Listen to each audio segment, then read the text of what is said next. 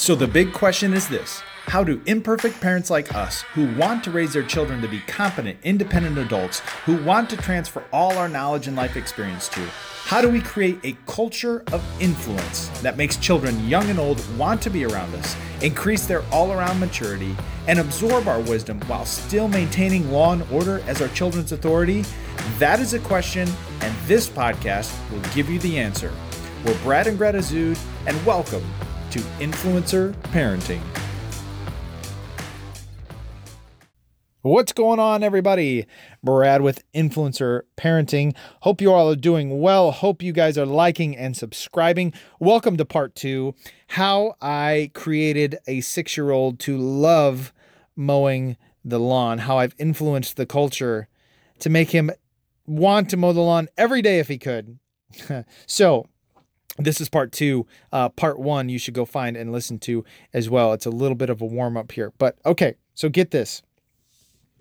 So with Andrew, I've been prepping him for several months now that he is going to be mowing the lawn, and I'm creating the vision in his mind of what it looks like to mow the lawn, what it means to mow the lawn, what happens when we mow the lawn, how is he going to feel when he mows the lawn, what is he going to do after, and I'm painting this picture in his mind because I want to influence his thinking on what it means to mow the lawn, because I know that if he's left to his own devices to develop what he thinks about mowing the lawn, it's probably not going to be pretty, right? So I want to literally control his thoughts on mowing the lawn and influencing the culture in his mind on lawn mowing. And guess what?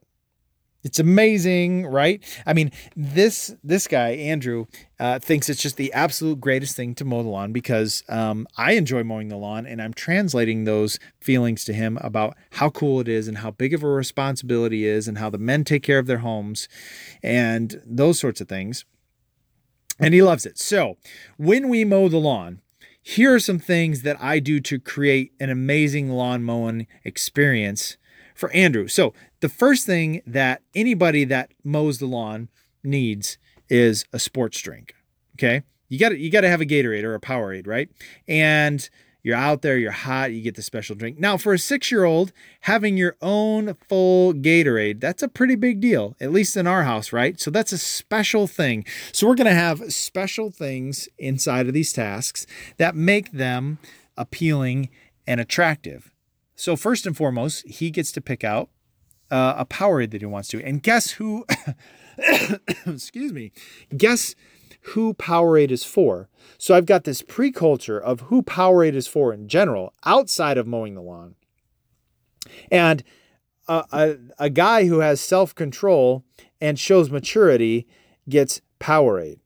Okay, so I've already set that culture. Now I'm gonna pile on a second layer of culture with, hey, when you mow the lawn, you have to have a Powerade to do it because it's a lot of work and we want to make sure that we stay hydrated, but you get Powerade as well. So now I'm taking 2 series and strings of influences I've pre-planted into his mind, and I'm going, okay, he thinks whenever we get Powerade, that's really cool. And I've already associated power with lawn mowing. So before we ever bladed one blade of grass, right?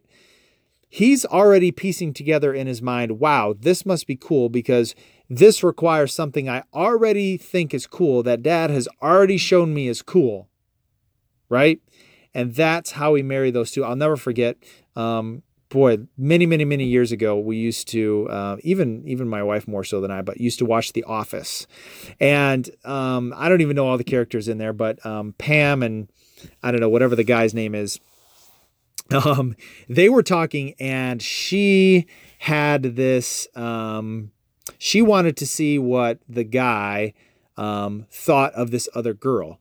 And they did this thing where it's like the who would they date game. So she said the name of the girl that she thought he liked.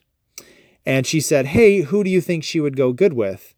And then, he named a guy, and the more wealthy or important or better looking the guy is, that was the level of, guy that he thought that this other gal would have. And so then that would convey the importance to her of what he thought of the girl through this other guy. So it was kind of like layering these things. And that's exactly what we're doing with Andrew. So we get the Powerade, and then we get to be off of the regular family schedule. So for example, if I come home and, we're 45 minutes away from dinner, we're going to go out and begin to mow the lawn. And you know what? If we miss dinner, that's okay. Not ideal, but, sometimes it happens. And again, Andrew, we don't miss dinner much. And, anytime that you miss dinner and get to be with Dad, that's kind of a cool thing in our house. I'm not trying to necessarily make that cool, but it's a pattern interrupt, right? It's different. It's fun. It's exciting. It doesn't happen very often. So now we have this thing where we've got multiple exciting things that are already pre-laid out happening with the yard. And then the third thing with mowing is that it's actually cool. You feel like you accomplished something, but you can show people what you have accomplished. And when we first mowed the lawn, guess what we did? We made everyone come out of the house and go, look at what Andrew did. And he's like, wow, that's so cool. Great job, Andrew. And we positively reinforced this situation that he's in. And then it was just, then it was just like game over, right? I mean, he's all hook, line, and sinker, got to miss dinner, which is cool. Has a Powerade, which is cool. Everyone came out to do that. And we got to work really hard. And that's a really, really positive culture that we're creating with mowing the lawn. So now he loves to mow the lawn, right? He could just mow every lawn in town. And now, again, I'm planting in his mind, I'm laying more roots of, hey, this is what happens when we learn skills, right? We're able to monetize our skills, and we're teaching him about money and business and things that I want to teach him about. And so not this year, but I'm pre-planting the seeds on, hey, listen, I'm going to teach you skills to where you can create income for yourself that will help you achieve the things that you want in life. So for example, he wants to get a new Nintendo. We have the old Wii where we play Mario Kart, which I talked about in a previous episode, which you need to go back and watch the Mario Kart or listen to the Mario Kart episode. It's a good one. Should just be a couple back from here, I think. And he wants the new Nintendo Switch or whatever. So again, I'm going to influence the culture that he lives in. I'm going to say, listen, here's how the world works. You have to work hard to get what you want. So if this is the thing you want, how would you like me to help you develop skills that will help you earn money to get what you want? Because that's how things are gotten. Oh, yeah, I'd like that. Okay, so I'm showing him the culture and the influence that, hey, listen, I am the key to helping you get what you want and get the things that you want. Now, again, it's a whole nother discussion. Ought we be giving our children those things and all that kind of stuff? Again, for the moment and for our family, it's okay. And this is what we're rolling with. So I'm telling him, hey, I am filled with the knowledge. I have the key. I hold the key to the things that you want. And if you listen to me, I will tell you very exclusively how we can get and achieve those things that you want. So I've created a scenario to where he wants to know that. He wants to learn that. He wants to understand that. He knows that Dad has that. That's what Dad does every day. And he wants to do that as well because, again, sinfully or not sinfully, he likes to be in control. He likes power. He likes whatever, right? So again, he needs Christ to solve that sin issue.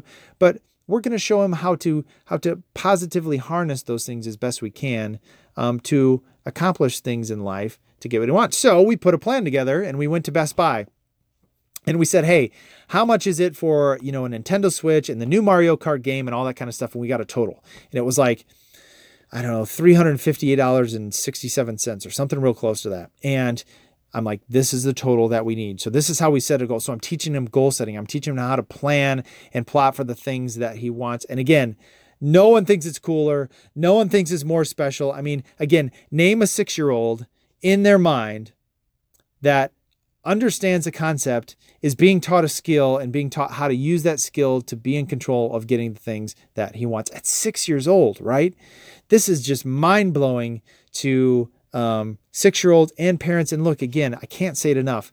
Our kids are not special. We just spend a lot of time with them training the influencer culture in our family and into them. And when you do that, you get a look and a doorway into the heart of hearts, right? Into the center of their hearts to where they want what you have. They are coming to you to be parented. They are coming to you for wisdom. They are coming to you to fulfill what they need in life. And that is an amazing place to be in. So work on where you're going to be an influencer. And I want to hear your stories. Post your comments, and let's connect soon. Check out our podcast, like, subscribe, do all that kind of stuff.